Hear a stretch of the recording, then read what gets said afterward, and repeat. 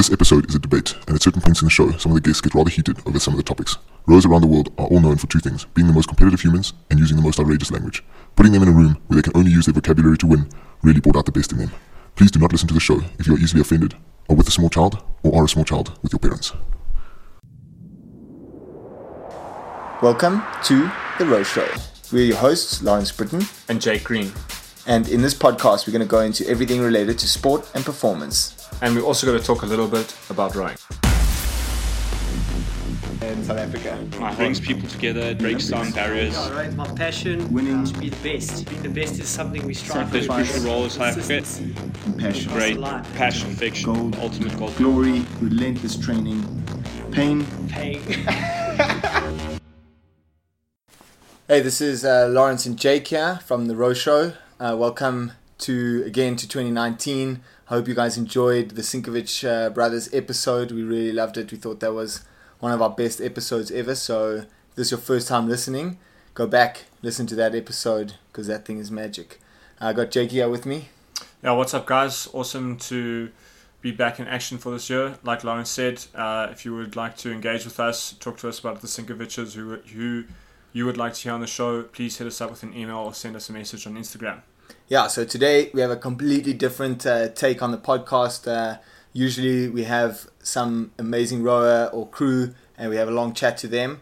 Today we have a debate. Yeah, we've got a clash of intellectual titans here. We are discussing the championship event. Who is it? Is it either the 8 or the single? So how it's going to work, we're going to have two teams of two who are going to argue against each other on several points that will be brought up throughout the debate. But it's an awesome episode. We cannot wait for you guys to hear. There's a lot of banter. There's a lot of funny parts of the episode. Really cool. Please let us know what you think. We're exploring new episode ideas. We want to bring you guys new content, refreshing content. So yeah, excited to hear from you. Yeah, I really love hearing back from the listeners. So new take on the concept. So really let us know what you liked. If you don't like it, if you thought it was caca, let us know. We can take it, or at least Jake can take it. Lawrence, I can take it. I don't know if Lawrence can. Sweet, guys. That's enough of us babbling on. Let's get into the show. Sweet. The great debate. Yeah. 8 versus Skull. Hello and welcome to The Row Show. Today we have the first ever great debate. So it's something new we're trying on the show. I think it's going to be quite exciting. What we're going to do is we have two teams of two. I'll introduce our contenders shortly. But what we're going to do is one team is going to debate for the single scull and the other team is going to debate for the 8. And we're going to try and establish which is the greatest event in rowing, which is the thug event, which is the event that is the king. So we have quite a group with us today. There's 5 of us. You have myself, Lawrence Britton, yours truly. I'm going to act as mediator and fact checker because I can imagine some of the stuff that's going to come out is going to be quite wild and far-fetched. So I'll have to try and keep this wild rabble under control. Then we have the two teams. Representing the 8 today, we have your other host, Jake Green. He's been on the Row Show for a while. You guys know him very well. And his rowing knowledge should have upped since his my rowing knowledge is superior. Yeah, introduction to the show. Superior. So Jake's dream is to row in the 8. That should help him argue. Can you stop speaking over me? Sorry. And backing Jake up, we have David Hunt, better known as Noddy. Jake and Noddy came fourth at the Rio Games in the 4, which is only a small step away from the 8. So they really have close, and they're in the game there, representing the sweep team. Noddy is definitely the intellectual superior on their team, and he was, according to Noddy, was under 8 SA debating champion. So that's a really good teammate that you've chosen there, Jake. Well done. Yeah. So welcome to the both of you onto the show. No, thank you very much. Jake will profit from my experience in this. Yes, there we go. Then on team single, we have the one and only John Smith. John has quite a history in both sculling and sweep.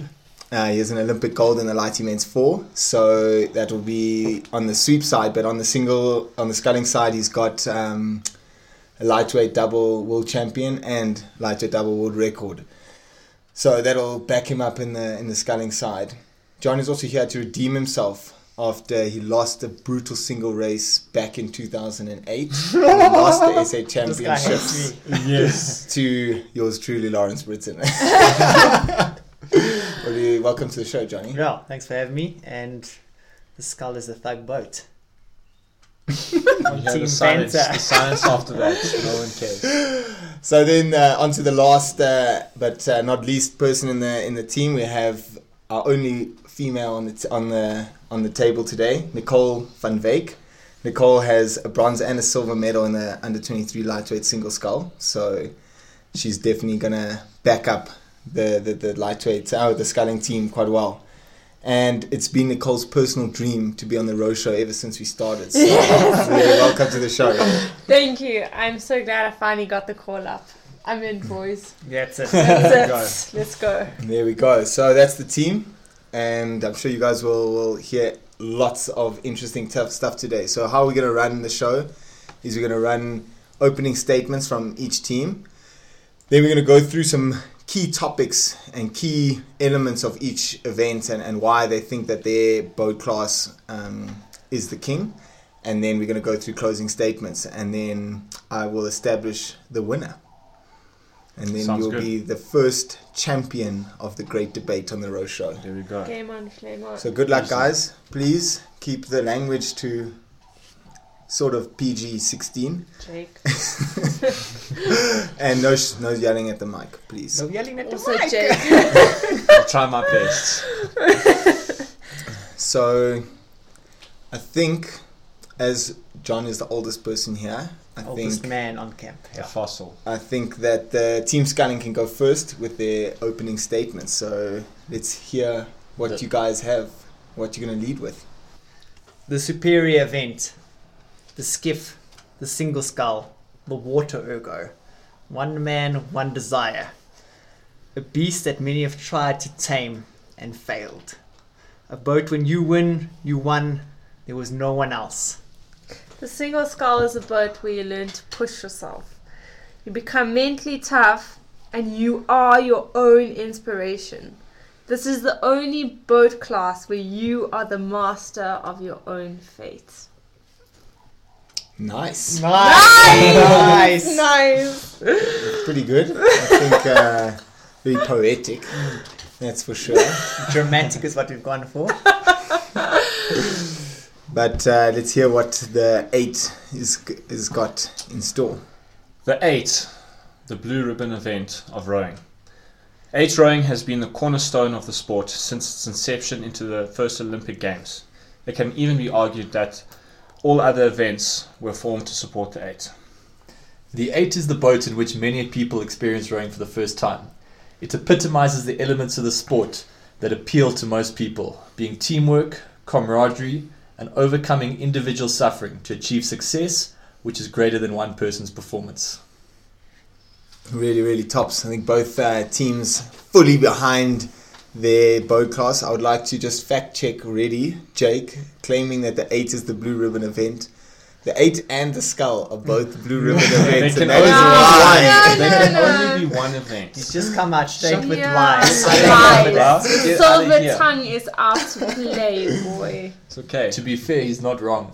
Yeah. It is a blue He's just ribbon telling event. Wait, us let's the truth. stop attacking, maliciously attacking. I'd Let's also intellectually like, debate I'd here. also like Debating to it. argue Nadi's Intellectually point, debate. where everyone learns how to row in a skull before they even step into an 8. I learned to That's row in not a true. skull first. That's I not learned true. how to. What did you learn to row in? No, 8.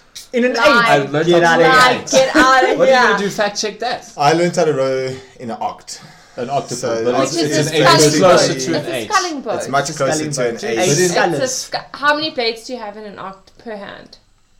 No, but One per hand. you have 8 people. You have 8 Exactly. people. And it's Two the blades junior each. event of the 8.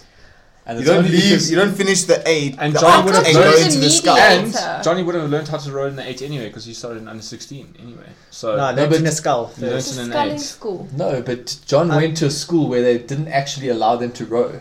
It Oh, was yeah. just like the the training wheels event all the time. Yeah. And I know it's. I mean, we all did learn how to row sculling first, but that's only because in South Africa. Did you learn to row that? Yeah, straight up. So Jake learned to row real rowing first. The rest of us all had to start with training wheels, and then we progressed on to real rowing after that. No, you learned how to row in a scull, because if you can row a scull, you can row any boat. Here we go. But we rowed an oct. Which was a sculling boat. I'm afraid, Nicole, the oct is definitely closer to the 8 than it is There we to go. the single. So you guys can just chill out in the corner there. Stop Okay. maliciously attacking us, bro.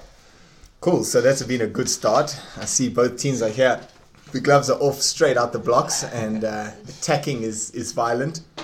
But let's see how we go when we bring out the main topics of conversation. So I think rowing ranges quite far. I mean, you've got all the way from World Champs and Olympics down to school rowing and club level rowing and different events.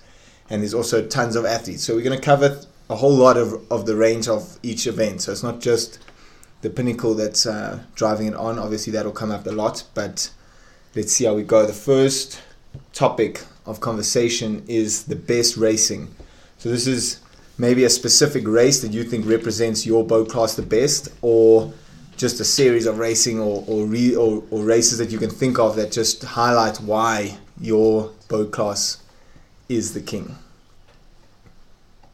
And let's lead with who had opening statements first? You guys. So Yeah. let's have the 8 you take it leading away. first.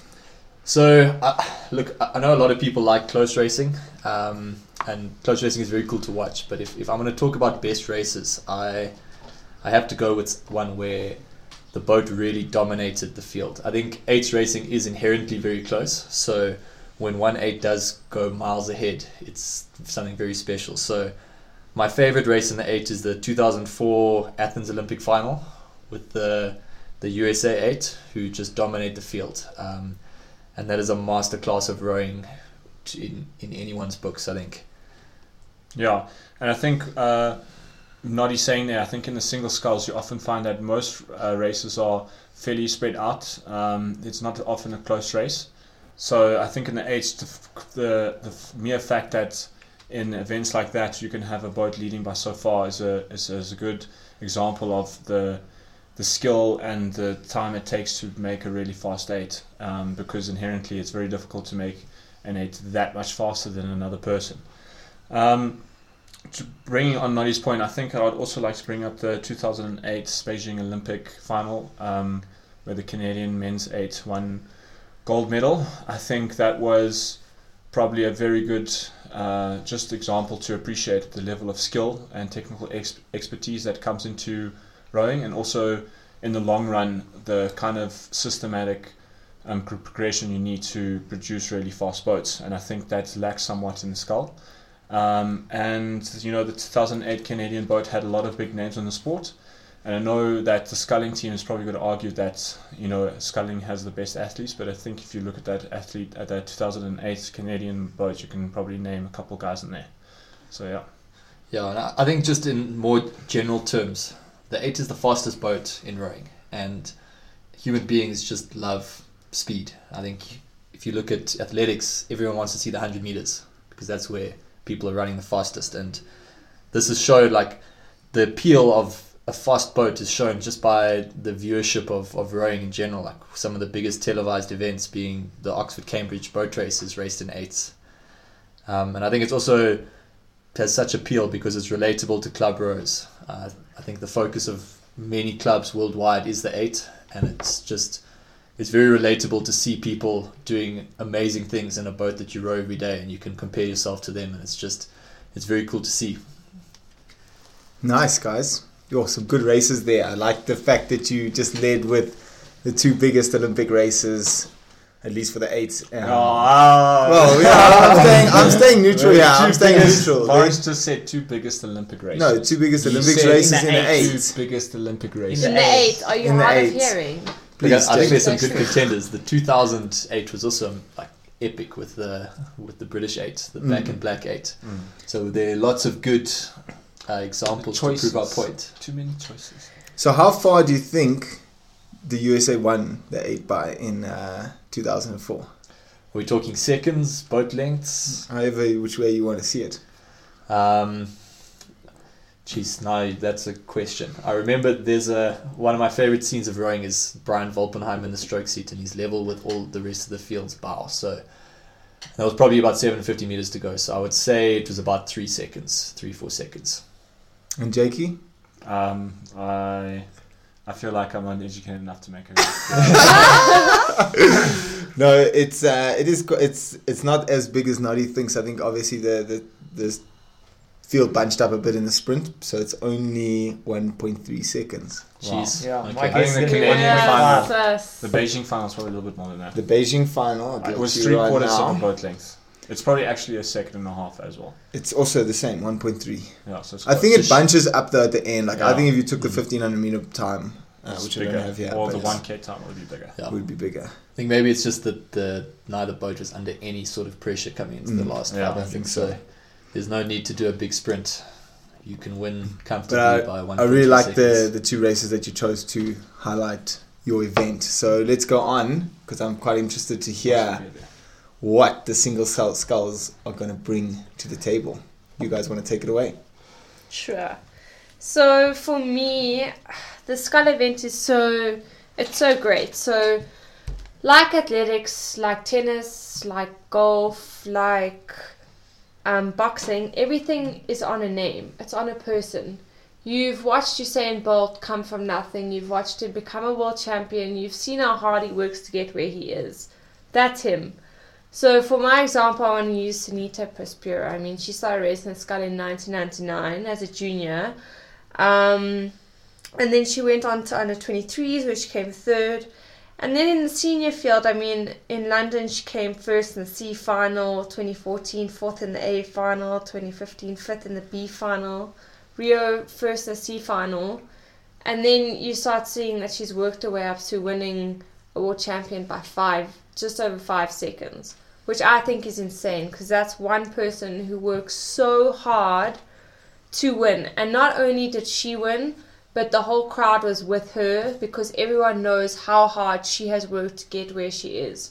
So not only is the country happy that she won, but every single person is happy because they've watched her train so hard, and everyone knows how much it means to that one individual that she's come from so far back to work her way up to being one of the best in the world. For me, some of the single sculls, especially in the men's single, there's tons of races. But one sticks out that even if you're the favourite, on the day things can go down. And if we go back to 2008 Olympic final, Maya Drysdale, favourite to win. He has a bad run up, but he leads the Olympic final into the last 250. And if we all remember Olaf Tufte, he comes through with a massive sprint and takes the Olympic gold. Like a race that shows you anything can happen, and experience can take you all the way through. And also in these Olympic finals, you'd have any of these guys in your boat. Olaf Tufte, a great name, a Maya Drysdale. These are the best athletes in the world, without doubt. And they row for years and produce these high quality results and these memorable races that just stick in my mind forever. And also, like Jake said, that scullers are always like so spread out. But if I remember correctly, in 2016, the men's scull was actually a photo finish, because everyone finished so close in margins. And that's what it's become. The scull is become so close. It's seconds that people have pulled into each other. It's small margins, just like the 8. I feel like the athlete is also producing such high quality athletes that people are marveling at. You look at a Robbie Manson, to see the performances that guy can push out, makes for memorable races, and also you inspire to be like these athletes in the single scull. Yes, like I remember going to World Cup 1 this year, and it was my first time at a senior event. I mean, I don't, if I walk past rows and the 8s and the 4s and the quads, like I don't really know who they are. But then I see like Angel Forned Rodriguez, and I like freak out. I'm like, oh my gosh, I know this guy. Like, this guy is insane. So I think as a sculler, your name is a lot more known, and your ability as an athlete is a lot more known. And respected. Do you have Well, I would like to first bring up that Nicole brought up a fairly valid point about bringing Sunita Paspure, and no doubt Sunita Paspure has put in a lot of dedication in winning a medal. But in bringing for the exact final that we used in the 2004 USA Men's 8, to give you a kind of idea that the system that needs to produce a good rowing boat and win an Olympic final like that. The USA Men's 8 that won a gold medal in 2004 was the first one that won since 1964. So Sunita Paspure had been rowing since 1999. USA Men's team, it's not about the individual, it's about the whole. And as individuals in the world today, don't we all strive to be part of something that's greater than ourselves? What's the best opportunity than to row in an 8 and win an Olympic gold medal? Yeah, and to back Jake up on that, I think the 8 represents systematic success, where you can just have sort of one freak of nature come from out of nowhere in your country and he can be good in the single, but the 8 there's so many more moving parts, and it's so much more difficult to get 8 athletes all pulling in the same direction to really get that kind of success. Also on the racing side, I agree, they've been very close races, but it's always between 2 athletes. I think in the 8, I mean, how many 8 races have we seen come into the last 200 meters where any one of 6 can win any one of the medals? And I think that's really where for me that's the mind-blowing racing that the 8 delivers. And a final closing statement. I don't understand why our opposing team is referring to other sports in this debate where it's just about rowing, but to keep going up with that. Nicole referenced Usain Bolt 100 meters, but I think the greatest sport in the world is a team sport, and the great sports that we like to enjoy and watch today, the big entertainment value sports, are team sports. Sure. Soccer, rugby, No, I for disagree. big ones in South Africa. How can you disagree? I think TV viewership. athletics, tennis, the No, Roland Garros, the French Tennis Open, is a team sport. Wimbledon. Golf is also a team sport. It's not. It's Tennis one is on not one. a Roland team Garros, It's one-on-one. the Davis Cup. Yeah, there Those are both team events, but there's Yeah, the but single it's is the one-on-one. game. There's the game changer. Anyway, okay, wait. I want to come in a bit because we're going on to our next topic. I really like the first topic. I really think it highlighted the two things that I think we were gonna get involved in, like the 8 being part of something bigger, part of the team, the whole country, the system producing something special, and then the scullers, the individual, the like absolute peak of the physical specimen to go and put on a result. And I think you guys both teams brought really, really cool races to the table, and just highlighted the cool parts of rowing, the parts of rowing that everyone is, like rowers just love rowing and they just love racing, and the elements that you guys both brought up really highlight the reasons why everyone likes rowing so much. So going on to the next topic, I'm not going to give out the winners of each topic yet. I'm going to wait till the end and we'll go through and the closing statements, and then I'm going to give out a winner.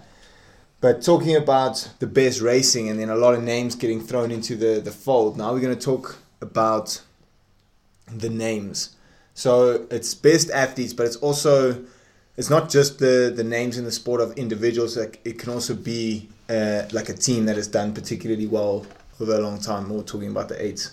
It doesn't have to be an exact individual, but it can be a whole system that has come forth to produce something that everyone knows, that everyone speaks about, that when we get to a rowing event, we're all watching, we're all looking forward to seeing. So the 8s led the last topic, so the singles, you guys can take it away.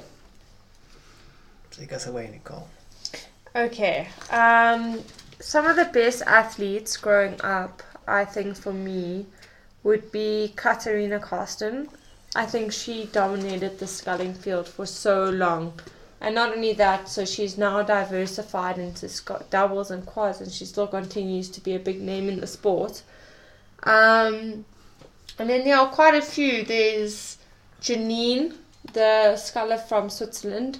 She also showed like how hard work, and I think she's a tank. I wouldn't wanna race her. If I needed someone in my boat, I'd definitely put her in there. And just there's quite a few athletes, I think, for me personally, in heavyweight and the lightweight division. I feel like there are the big names like Andre Sinek, Angel Forned Rodriguez, the Sinkovic brothers. Like everyone knows these people. These people have been dominating the rowing field, the rowing audience for so long, and they are just such well-known names. Yeah, we can't mistake the over history. The single scullers are remembered. No one remembers who sat in the 2-seat of your American 8 that won in the 2004. Did you remember? Do you remember? Do you know the name? No. No, we don't remember that name, but we remember the Olaf Tufters. We remember the Yuri Janssens from 2004. The names stick out. Drysdale. They keep coming through, and they're remembered forever because of how they're doing it alone. It's just them. It's their performance. It's no one else. They're not relying on anyone else to pull them down the course. It's them alone. It's glory or nothing. It's like you guys say that it's so great to be a part of something that's greater than an individual. But I can tell you, in our squad environment and in any squad environment, you want to be the best. You yourself personally, you want to be the best. And if you win a sculls race internationally at a world championships, you are the best individual in the world. It's no one else, it's not your team, it's you. And as much as we say we love doing it as a team, and we want our team to achieve, like, these people are the greatest individuals in the world. Sure, that's the big punch getting thrown there. Silence from the 8 side. No, but really, really good points. I'd like to just add in to the 2-seat in the 2004 American 8 was Wyatt Allen. Exactly. But you do remember the Brian Volperheimers. I don't know who that We is. remember You know the Brian exactly. Volpenheim and the Carl Hamilton's the stroke. Nicole, if you don't know who he is, you're not doing yourself any favor. You're not doing yourself any favors. Yeah. Yes. You bringing up one name, we can bring up multiple.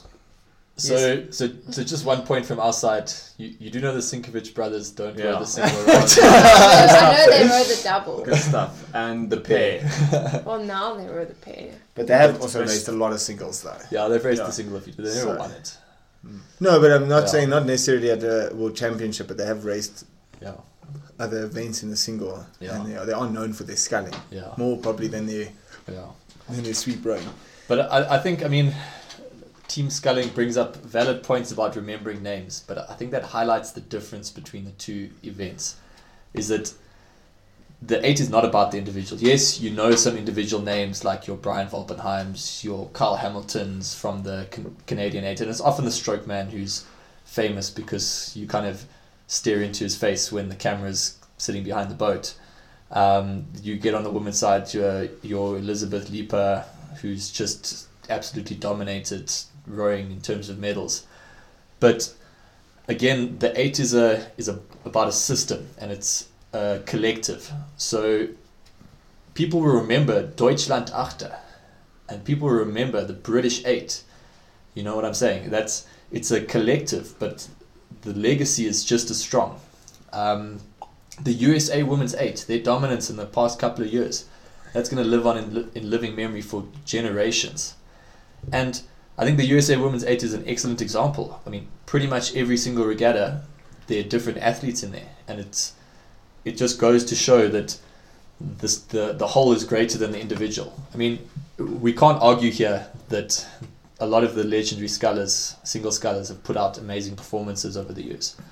But you often see like someone win one event and then come 7th the next event and sort of 5th, and it's very difficult to find consistent performers throughout an entire season, where I think 8s bring that consistency much more, and that's due to the fact that you're putting the athletes in there who are at their peak of their physical form all the time.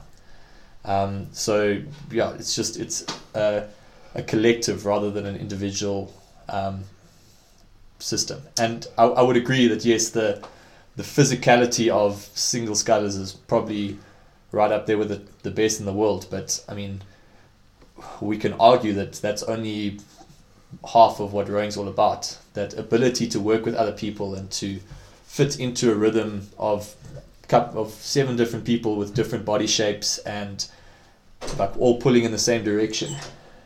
And I think, I mean, a big part of our opposing team's argument against the why sculling athletes are the best, I think they they brought up a very valid point of the individual excellence of the single scullers in terms of their strength and whatnot, to argue why they are the greatest athletes. But I think that's quite incorrect when you consider that the many individuals that go into an 8.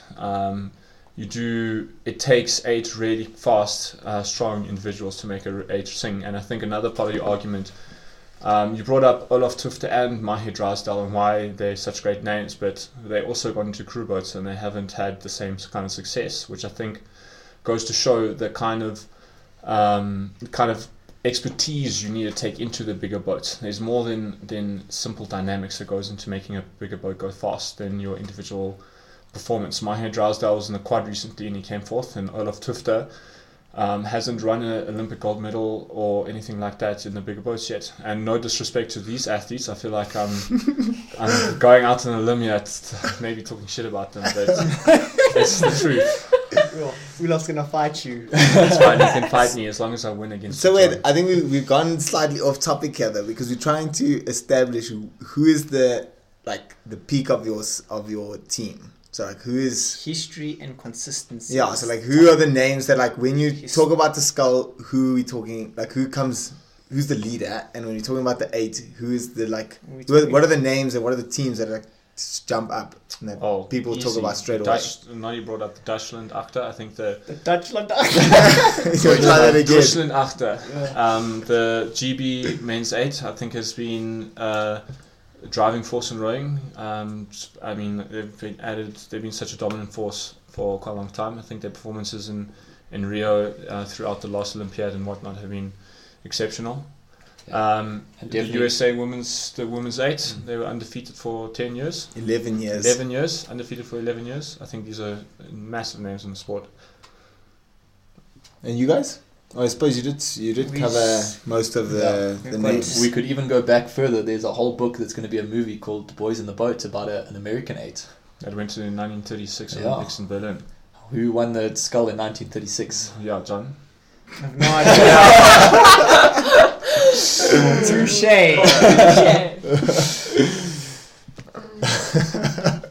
Oh, really good, really good. No, I really like the arguments from both teams. I think guys are upping their game more and more.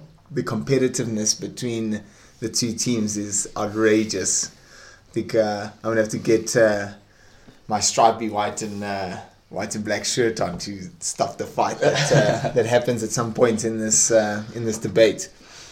So moving on, because now we've really covered a lot of Olympics, a lot of World Championships, and the top of the sport. Let's take it down to maybe the beginnings in the sport, into the club level, into outside events. So let's talk about how big is each event, how prestigious is each event outside of national rowing, outside of the Olympics and World Champs.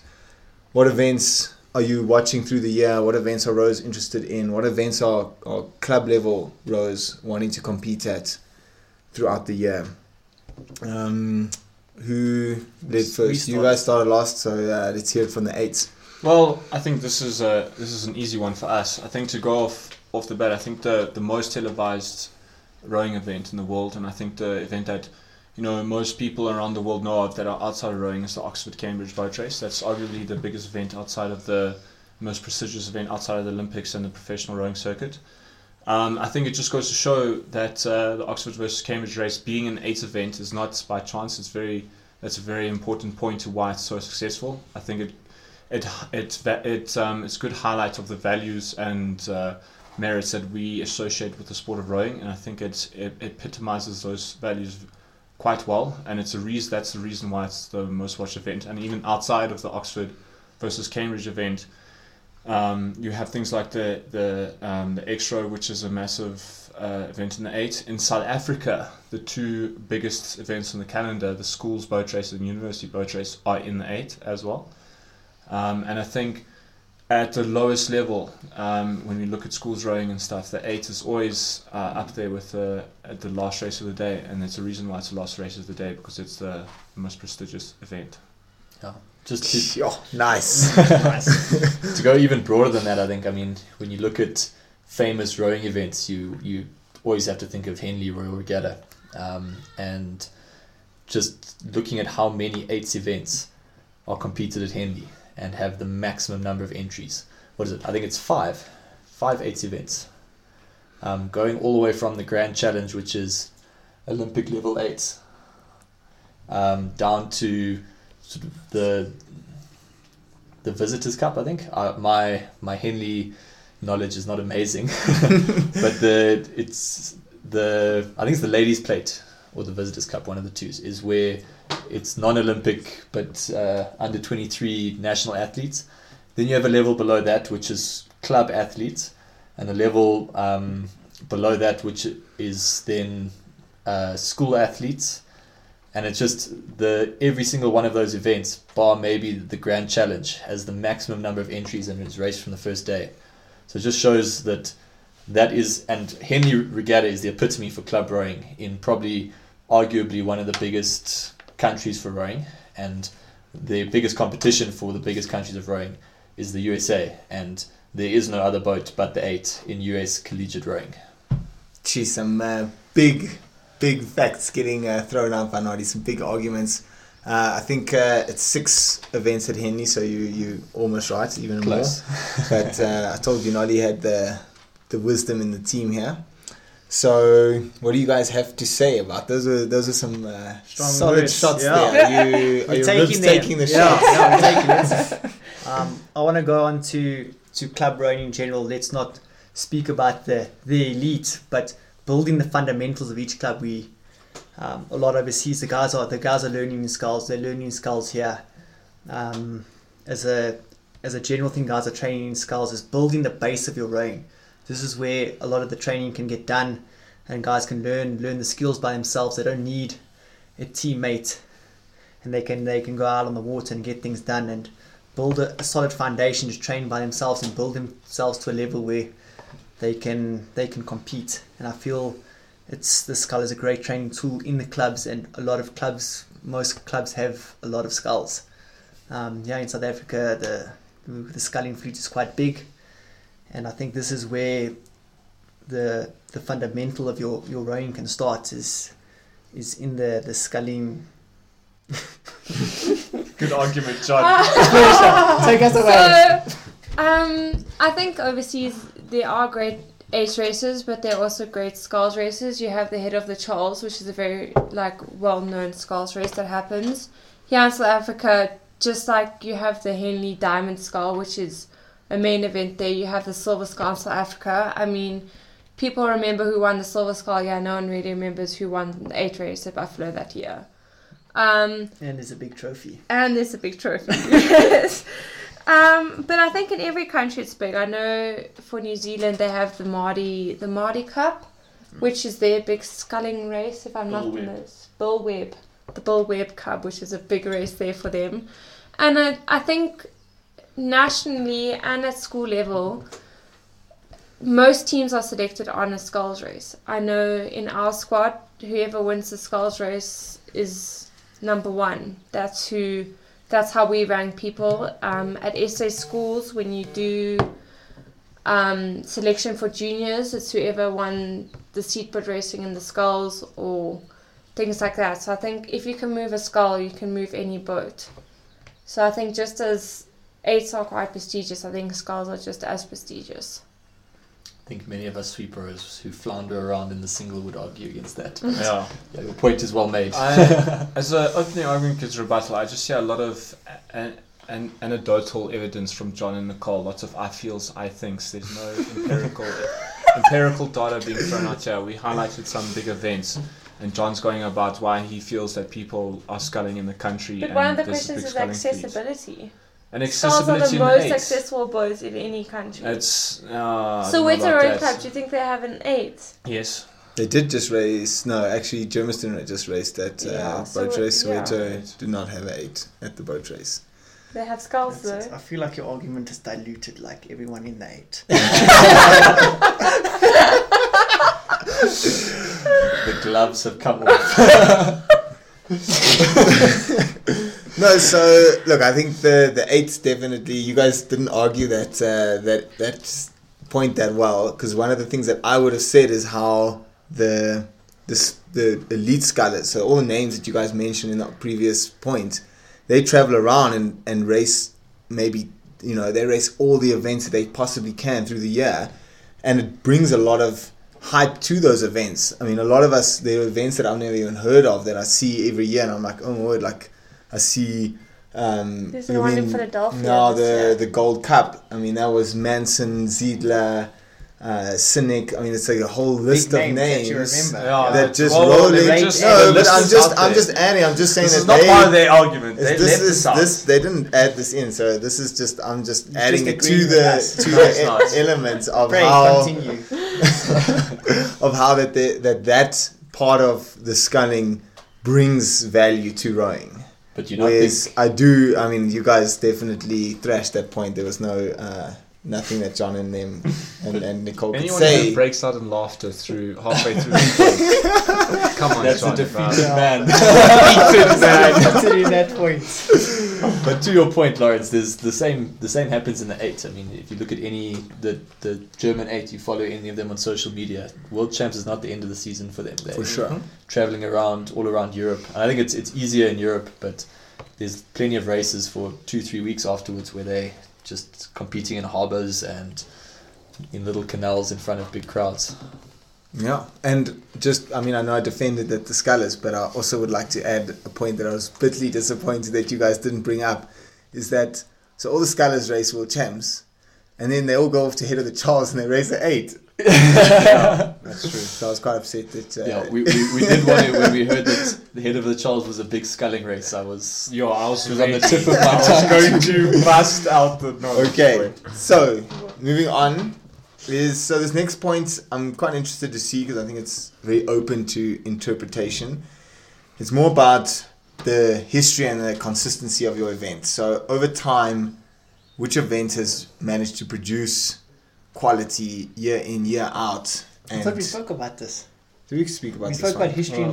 Well, I think we touched on another topic. We touched on it a bit. So we touched on like the pinnacle and the best races that you guys had, but like over time, like on the average of all the races, how good are the races that the events are dishing up? So the 8 led last. So let's hear from the single scullers. Let's see if you guys can redeem yourselves on that last element.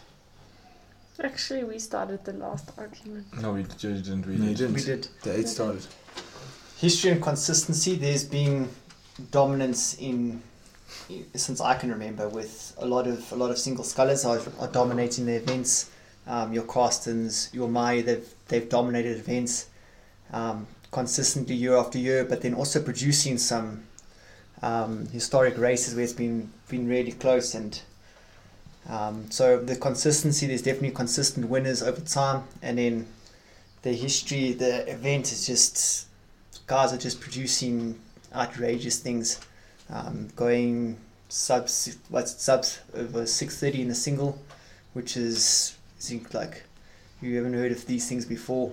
Records are being smashed. I feel like the quality of athletes just getting better and better each year. To put sort of 3 seconds onto a record is showing you the quality of athletes and making history. Also, on another side, I think athletes themselves have to learn how to be consistent.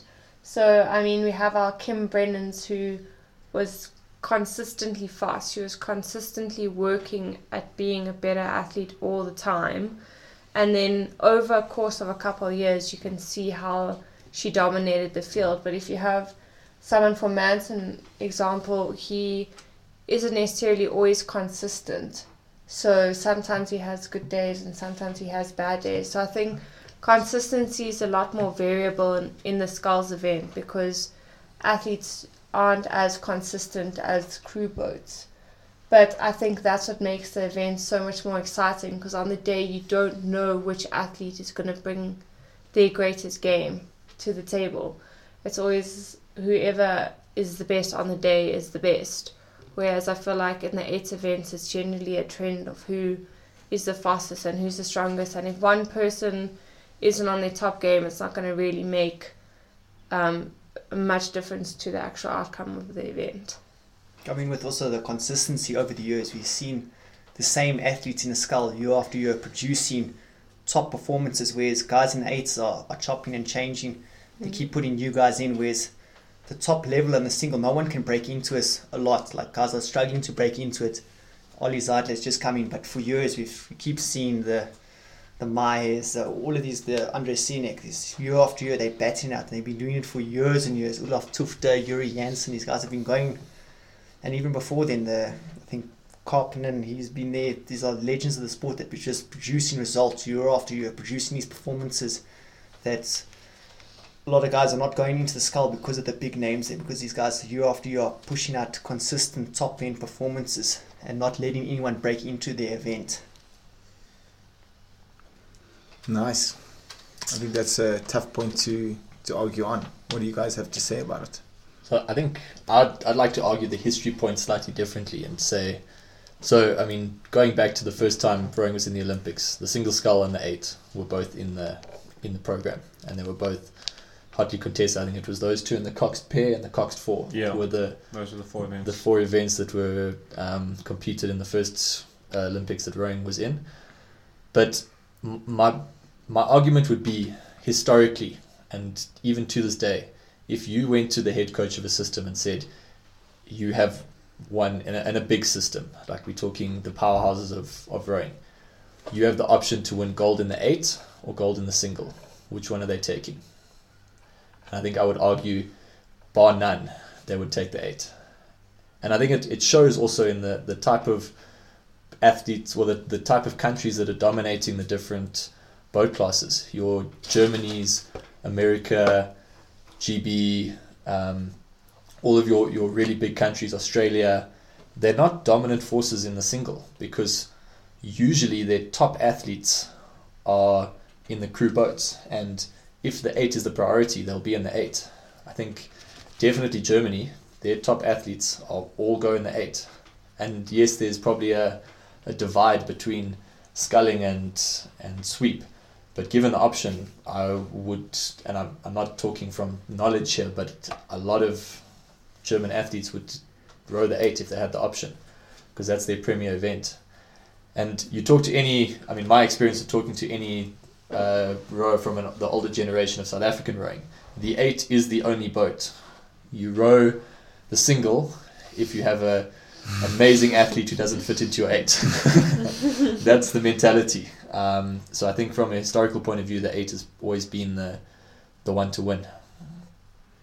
I think on the history point, I'd like to bring up some actual dates and some real history instead of some anecdotal feelings about the single sculls.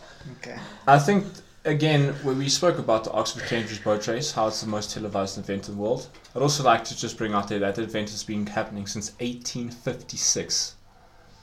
1856. It's been happening for over 100 years that this event has been competing in the 8, and there's no doubt the influence that has had from a historical perspective as rowing in a sport is no doubt widely felt. For example, the fact again that in South Africa we have 2 big events that are modelled off the Oxford-Cambridge boat race in our universities and school boat race event from a historical perspective. You lose your time here, Jakey. Ace rowing has been way more dominant and a driving force throughout history. Yeah, and even America's copied the concept. I know Yale and Harvard have a boat race type event. Harvard, Yale, I think it's called a boat. I think they even call it the boat race, don't they? I'm not sure, but Harvard, Yale every year is modelled off the same thing. I would like to rebut some of the points there. Please go ahead, yes. John. So Noddy said a lot of the big teams are gonna pick the 8, but if I sat here personally and said, do you want to be in the 2 seat? Would you rather be in the 2 seat of an 8 or be the singles world champion, Olympic champion of the world? You can't tell me you're going to pick the 2 seat of an 8 over the singles world champion. The prestige is not at the same level of physical athlete of sitting in the back of an 8 and enjoying the ride to victory, where it's you. And then my next point, Jake speaks about the 8 and the big races, and he says we have 2 races here that are based off Oxford, Cambridge, yes, but our biggest race in South Africa is the Grand Challenge, which is for the 4, and the Silver Sculls, which is the biggest race the two biggest races in South Africa with the most historic prestige in our country, and that's the single scull and the four. And I've won the 8s a lot of time at Buffalo, but it really means nothing when you compare to getting your name on the Silver Skulls trophy in South Africa. So to your point, John, I hear what you're saying, but I think we're back to that argument of on an individual level versus a systematic level. Do we ever speak about the Czech Republic or Cuba being powerhouses of world rowing? No, but it's exceptional that they can produce athletes that they do. But I don't think it's exceptional to have a freak of nature come through a system. I think it's exceptional to get 8 people to... But I see the powerhouse of world rowing that are dominating all the events. So in New Zealand that are winning multiple events. That's where I see a powerhouse team, a GB that are winning multiple events. If Germany just wins the 8, I don't think Germany's the powerhouse event. Or if I see Cuba winning a singles race, I don't think you're a powerhouse team. I think powerhouse team is the whole team, the whole squad. There we go, the whole team, the whole squad. And to keep going on that point, dominating multiple events, not just your one back event. on the history, some actual dates again. At the 1936 event in Berlin, I think, just to bring to the importance of 8 rowing, where USA won the gold medal in that event against in Germany. I think the reason that race is remembered, specifically the 8 race, because it's a contest of countries, not individuals. And in that aspect, you had the forces such as Hitler's regime in Germany. That's why that race is so remembered so well. And that's why, from a historical perspective, why 8 rowing is so dominant and why it's so important. So on the history point, the first actual ever recorded rowing race was in 1750, and it was the Doggett's Coat and Badge, which is a sculls race. No, it's not. It's against race. watermen. Watermen can be guys paddling their wooden boats with one oar. It's a sculls race. No, it doesn't. It's a sculling boat it's not. race. It's against watermen. What is waterman? That's such a vague term. I will read you the exact paraphrase. Read. Today it is raced at the date, in a contemporary single sculls boats. Contemporary. Contemporary means modern, but when it started, was it raced in single sculls? Yes. Contemporary. No. Contemporary means modern. Coming to your point of the country, if you're in a single scull, you're still racing for your country against another country. That doesn't change the team. But it's about the individual. It's not about the country. No, but it can also be about your country. Race for your country. You remember Olaf Tufte, my Drasdal, not Norway or Norway. New Zealand. You No, won you the don't. gold for No, Norway. And Michael Phelps. Incorrect. Also, he's races for America. Incorrect. Nicole, what country did Yuri Jansen race for? Yuri Jansen. Well done. Estonia. There you go. I think we're picking on people's rowing knowledge. It's not necessarily about the rowing knowledge. It's about. This is an intellectual debate. Just one more point to John's point. You talk about the powerhouses of rowing dominating across the board of all of the events. But how often do you see those powerhouses of rowing hedging their bets on the 8? Holland has done it. Holland is a dominant force across all events in rowing. They often prioritize their 8. GB often prioritize their 8. Germany, I take your point that they are maybe sort of very focused on the 8. So I'll take that out. France tried to hedge all their bets on the 8 for the 2016 Olympics for a long time. I think that just shows the prestige that's seen in the 8, that these countries that are seen as big names in world rowing want to win it so badly. But if they had a single sculler in the 8 that they could win with, the chances that person would be in the single scull is high. So they're hedging their bets on the 8 because it's also prestigious, but if they had a chance of winning the single, they're also going to go for that. I don't think so. But anyway, I agree that both points have, I must say, you guys, their start was rocky and your charge was really strong, and then their rebuttals were pretty good. So that was it was much closer than I thought it was going to be coming out the blocks. Please calm down. Just relax. I would like so into our last topic, and actually it's been incredibly close, the two arguments that we've had so far, and I really want to. I think that this last one is the crux of both events.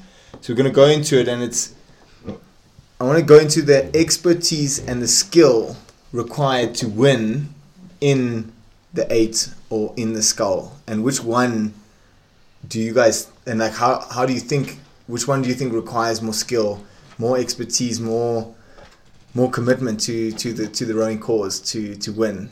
And you guys led the last one, so let's have the 8s going off first.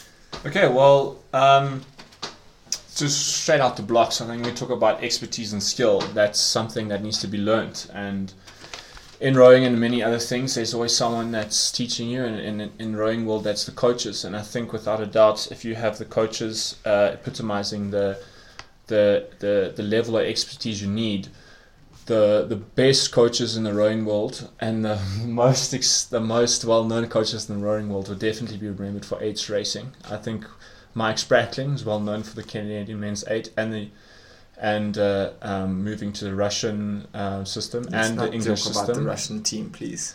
We can also talk about probably the most well-known coach in the world, Jürgen Grobler, in the GB system, heading up the 8 there. These are some big names, and I think it just goes to show that the kind of expertise you need to lead the field. And Mike Tatey is another big one in the USA, leading up to the USA men's 8.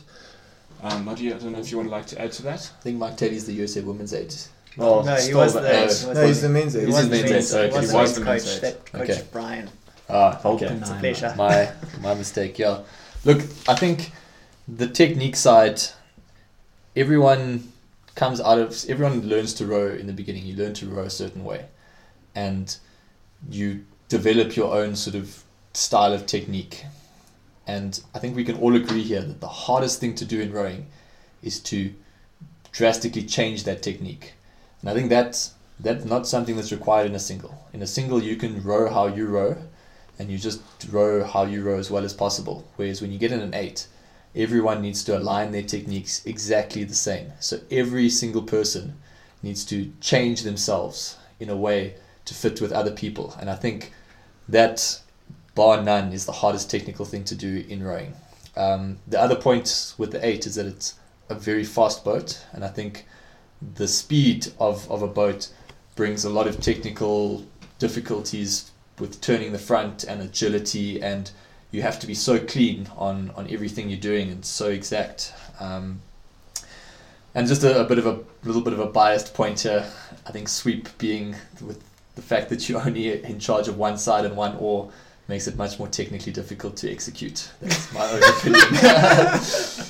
But again, like I said, that's just a little side point from my own point of view. Okay, so before you rebuttal all of their comments, let's hear what you have to say about the single skull. So I want to start with the single skull. From the point we see it is that the smaller the boat, the more expertise you need to manage the boat. A lot of guys tip in the single because it's very unbalanced. It's hard to actually get right when you learn. Whereas how many people tip an 8? Besides part-time. Very few. But to master a scull is a lot harder than rowing in time with 8 other guys. I also like to think about it as you've got double the amount of oars. So it's like juggling with one ball versus juggling with 2 balls. It's not in the same league. You have 2 handles, 2 things to worry about, and you got to work on the symmetry of stroke with two multiple hands. I think it's also a lot easier to cause disturbance to the run of the boat in a scull than it is in an 8. Just so if I clip a wave with my right hand blade, it's going to have a lot more effect on me as a sculler than if your 4-seat clips a wave with his blade. For sure. If you Definitely. For sure. Well, if you're moving in an 8 that's going at the pace 8's go do, and you clip a bit of water and catch a crab, you toast. We didn't So- talk about catching a crab, so we just talk about if you- clipping. if you Clipping catch- water, what is the If you definition of catch crabbing? if you clipping even water. we catch a crab in an 8, maybe you get flung a bit, maybe you snap an oar. You catch a crab in a scull bad enough, you tip, and Well, that's your race time. Yeah, fair enough. You're talking about the basics of the technical. We're talking about expertise. Okay. And Yeah, but we're leads. talking about So both this is the sides. though. expertise and leads.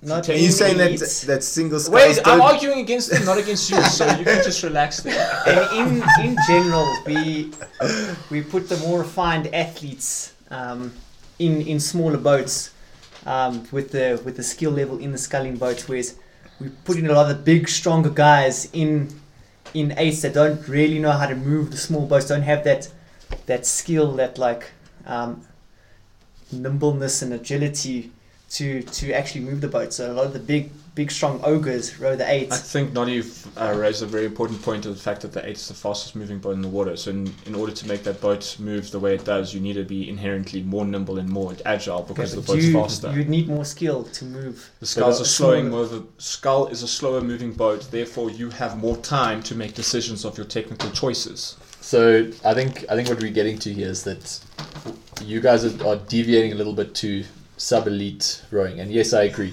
that rowing a single as a sort of club rower, higher chance, your technique is not great, higher chance of falling in. Whereas in an 8, you've got 7 other people with oars that if they don't mess it up, you're not going in the water. But I think to get a single to Olympic gold level, you don't need the level of technique you need to get an 8 to an Olympic gold level. All you need much bigger physical capacity in the single, but you can pull your way through suspect technique. And I think there's a few good examples of that in the world at the moment, where it's the German 8, for example, less physical capacity, maximum technical ability wins out most days.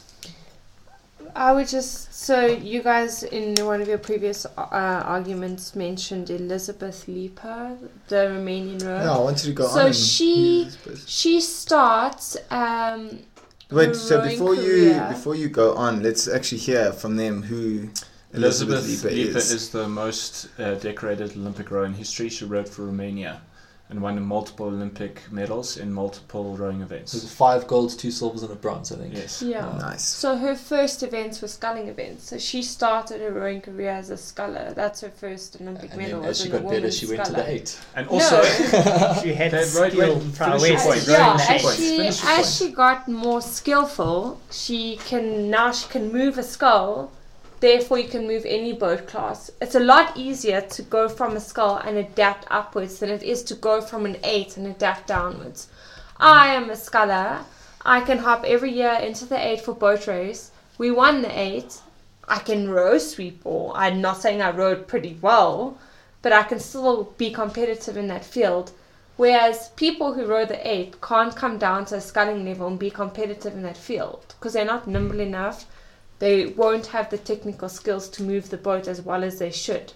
Because in an 8, it's how hard can you go. How the strategy in an 8 race is go out as hard as you can and whoever dies first dies first.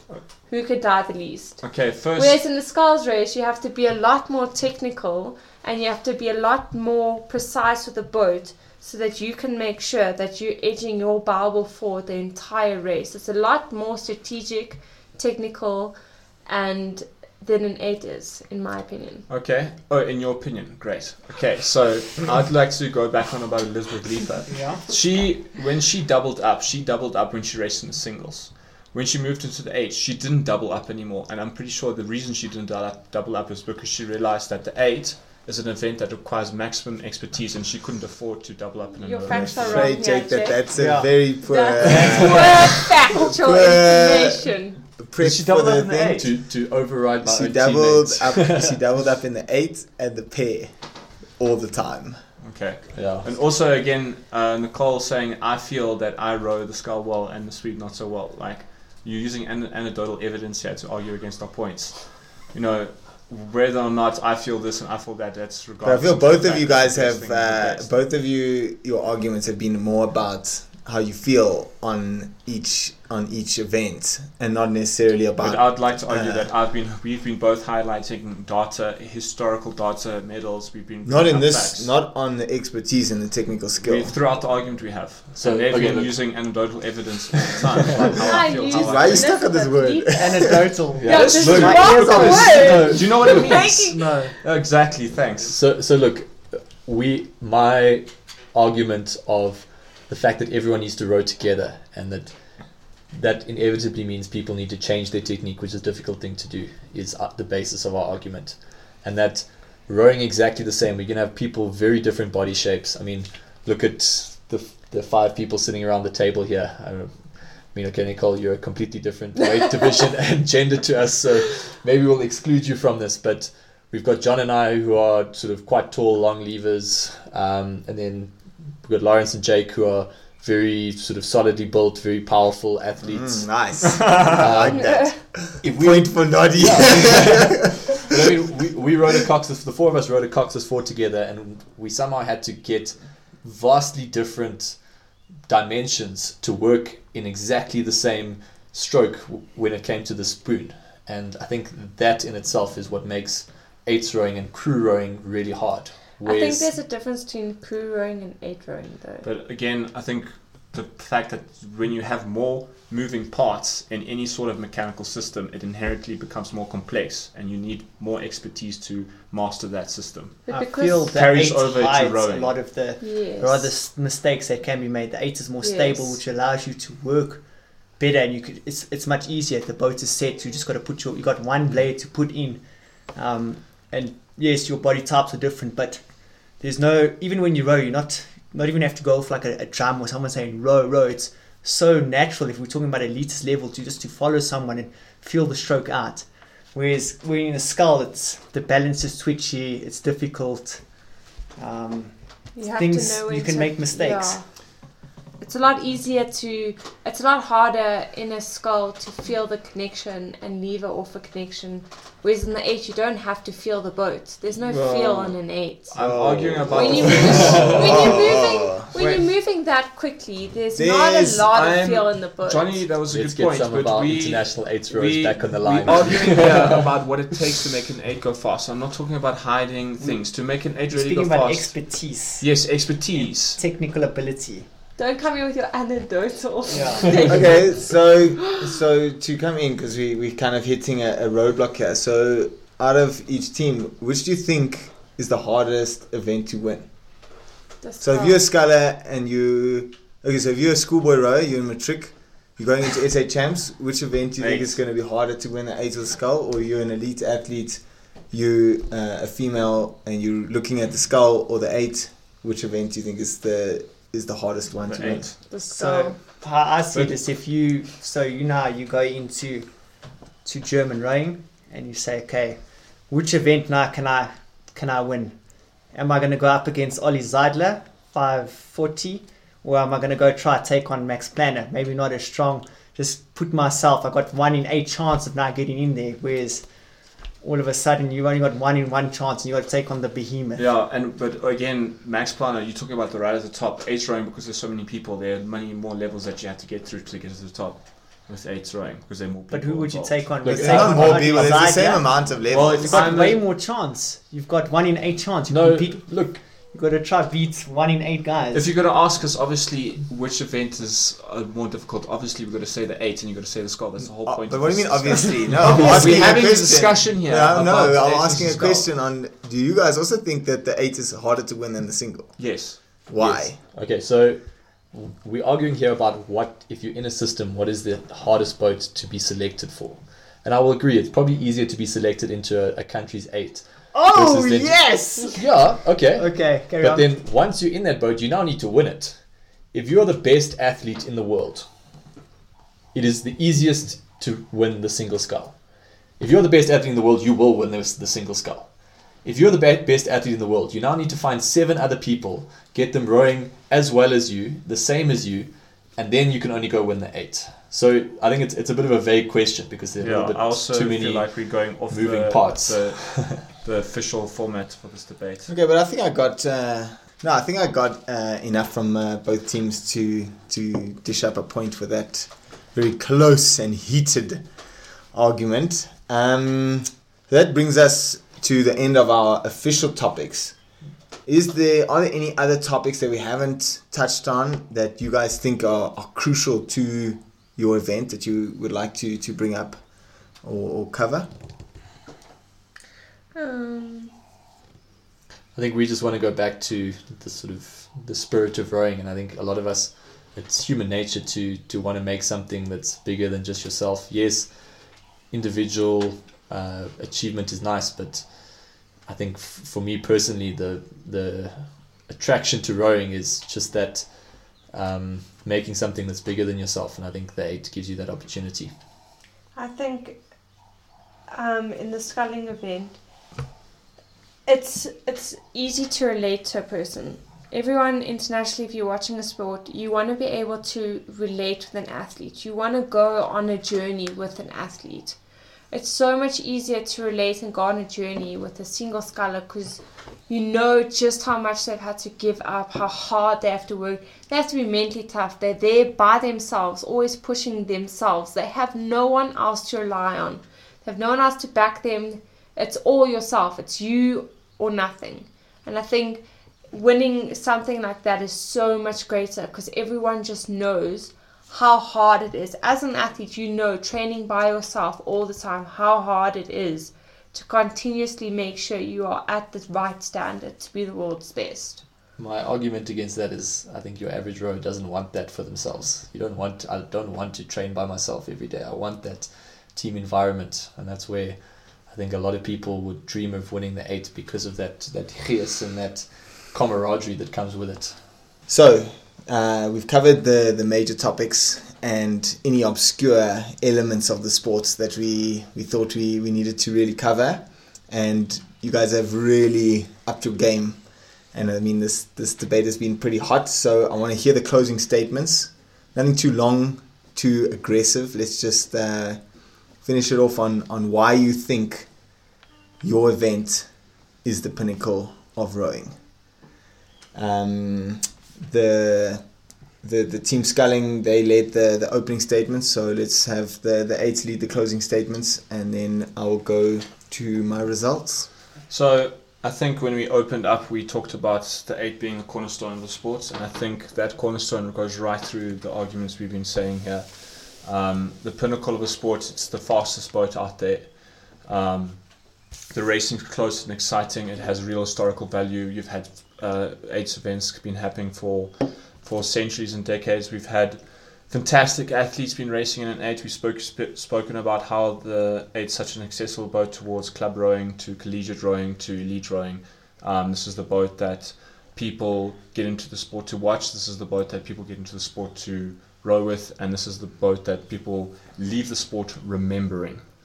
I know the 8 is the pinnacle of the sport, and I feel like Nadia and I have made a valid argument against the sculling team. Yeah, I think all of Jake's points are the non-anecdotal side of our argument, but to go a little bit to the anecdotal side, rowing is an art form, and I think the magic of rowing, and as they say in Boys in the Boat, the boat, the feeling of the boat, that flow of the boat, that's why so many of us do it, and that's absolutely epitomized in the 8. The 8 is the magic of rowing, and that's why I think it's the pinnacle of rowing. Sure. Touching on the heartstrings there, Noddy, and good facts out there, Jakey. So let's hear the closing statement from Team Sculling. Who's going to take it away for you guys? I will. As always. So, as always. I think the reason why the Scull event is the best event in rowing is because it's one of the only events where I've seen camaraderie between competitors. I've seen so many scullers, if one loses and one wins, the loser will actually be like, yes, well done, because they understand how hard it has been for that person to get where they are. Like they do support each other and they do work hard. They embody everything from determination to motivation to perseverance. and even to supporting each other and respecting one another, which I think is good. And going on the boat feel, I feel like my envision of a perfect rowing session would be a morning row when the sun's coming up in my scull, and it's all you see is the two puddles going in and out, your blades going in and out, and just two puddles washing away, and that sound of just blades in and blades out in the scull it's mesmerizing to me. My big thing is your name will be remembered forever. I feel the skull, it's you, your legacy, and it's your legacy that will live on, and you won't be diluted in the back of an H. You're going to be, your name's going to be out there. People respect you because you've been one of the best athletes. If you row on the lead stage, you're going to be remembered. And yeah, no, it's I don't know what to say now. I think the speed is never in question if you're in a scull. No one ever questions whether you're a fast rower if you're in the single scull, because that's why you're there. Because you're a fast sculler. Sure. Okay. I like both the closing statement. I think you guys, just like the opening statements, I think you know, we've gone through a lot of facts through the day, but we started and ended with the emotional appeal of rowing, and I think that's, for me, is why rowing is so cool, is that on both sides, the 8 and the scull, there's such unique elements to performing in them, and like performing in both, it's very easy to argue for both sides, I think, as I've seen today. So really, really cool and really, really close. I think on my results, sure. Are you guys ready? I'm ready. Please keep the celebratory hip thrusts. So I had so I've given points out for all the topics that we discussed, and I would like to say that the skull just came out on top. Yes, I can't believe it. I can't believe it. You did nothing for the team. Wait, sit down. Whoa, Jakey, calmer. Relax. Just Jake, come and accept your last. So That's bullshit. See, that's not rowing me. That's No. The fact that I had to That's argue not against team. Lawrence halfway through. you didn't have to argue against me, and you guys because This is horseshit, dude. We were much better than you the whole time. Okay, wait. I would like to go over my results, because I do think that I'm not going to be.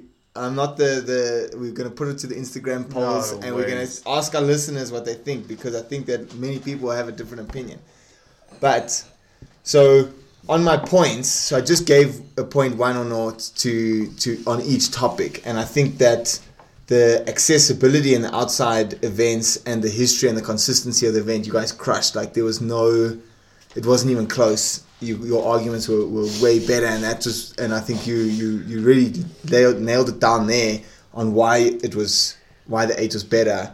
But then on the best racing and the best athletes, I had these two leading the charge, and those were much closer. So those were really tight, but I think that they won those points just on their points, that on the elements that they highlighted. They were closer to the topics that we had put out. And then on the expertise and the skill, I mean, it was, again, really, really close between the two, but I thought that the Scullers articulated their elements better, a little bit better. Guys, it was close. It was really close. Rebuttal the fact that I brought up the coaches. They didn't even say anything. They didn't even argue against that point. That was why it was close. That's fucking bullshit. Jake, whoa. The people will listen to this and they will say that we were won. Our arguments were better in every way or form. Jake, I don't know why you're so touched out. This is such a fucking trying on, and I lost this shit. I can't believe I lost to your I think bullshit. Whoa, calm. Can we not yell at the mic, because that's going to kill someone's poor ears at the end of the day. In case someone's wondering, we're not a competitive bunch at all. Yeah, that was exactly what I was going to say. Is case in point on the competitiveness of rows. Let's have a slight friendly debate about two events that none of us are competing here. It gets to the end and people are losing their minds that they haven't Wait, won. off the topic though. No, I'm wait. not even, okay, go. So we're going to finish off here. So I just, I know it was tight and I really want to hear how the listeners are. So there's something new me and Jake are doing. And let us know what you think. If you think the format worked, if there was anything else that you think we really missed that we didn't talk about in the debate. And just a big thanks to all our guests, to John, Nicole, and Noddy, David. Really thanks. I know we've had some of you on the show before, and Nicole, for your first time on the show. Welcome. New team. Really, I'm so impressed with the research that you guys did and your rowing knowledge. Really impressive. I mean, just name after name. I couldn't even keep up with my fact checking on some of the topics, but really awesome and good job from both teams. Thanks so much for coming in on the show. Yeah, and Jakey, anything you want to I finish just off wanted with? to add there and say that we've brought up a lot of names and people and just boats and stuff, and I think we've used people as examples for and against the arguments, and I think I just want to go out and say that the reason we're using them is because of whatever argument they were for or against, they were the best in their class, and utmost respect to every single person we've referred to throughout this argument and every single system or event that we've referred to. There's big respect there for the events out there. And thanks for the sculling team for arguing against us. I would like to say thank you so much, Jake. Thank you for letting me win. Fuck you, no, it's condescending! So, excuse Jake's wild language. Jake. I know we spoke about a lot of names there. So if you're at school or maybe you were quite interested or you got a bit lost on some of the names that we spoke about there, we've had quite a few people that we mentioned on the show. So we've had Janine Gamelin, that's episode 23. She's the Swiss heavyweight women's sculler. We've had Emily Regan, she's from the American Women's 8. We've had Jake Wetzel. We've had Olaf Tufte as well. He's episode 15 and 16. Pete Reed is racing the 8 as well. That's episode 20. So just go back and go and listen to. I mean, these guys have such epic things to talk about their events, and it's the reason why me and Jake started talking about having the great debate is because there's such epic names and epic races in each event, and it's really cool to see. So yeah, go and listen to our past episodes if this is one of your first ones. Otherwise, thanks for listening to the show, and thanks everyone for coming on. Yeah, Good team. Thank you. And that's a wrap. Cheers. Bye. Nice, Nicole. Nice. Thanks. So that's a wrap for the great debate. Once again, let us know what you think. If you enjoyed it, if you hated it, let us know. Hit us up with some questions. Who did you think won the debate? I know Jakey was rather upset with the result and the outcome, but that's just the way I scored it. So let me know if you disagree, if you agree. Just hit us up. Yeah, listen, I don't have much to say. I'm still reeling from that loss. We got robbed of that result, but yeah, I hope you guys enjoyed it. I'm sure there were lots of parts there that were full of banter, and I apologize for my artistic license of my language. Cool. That's a wrap for us. Jakey, let's go grab ice cream. Sweet. Cheers, guys.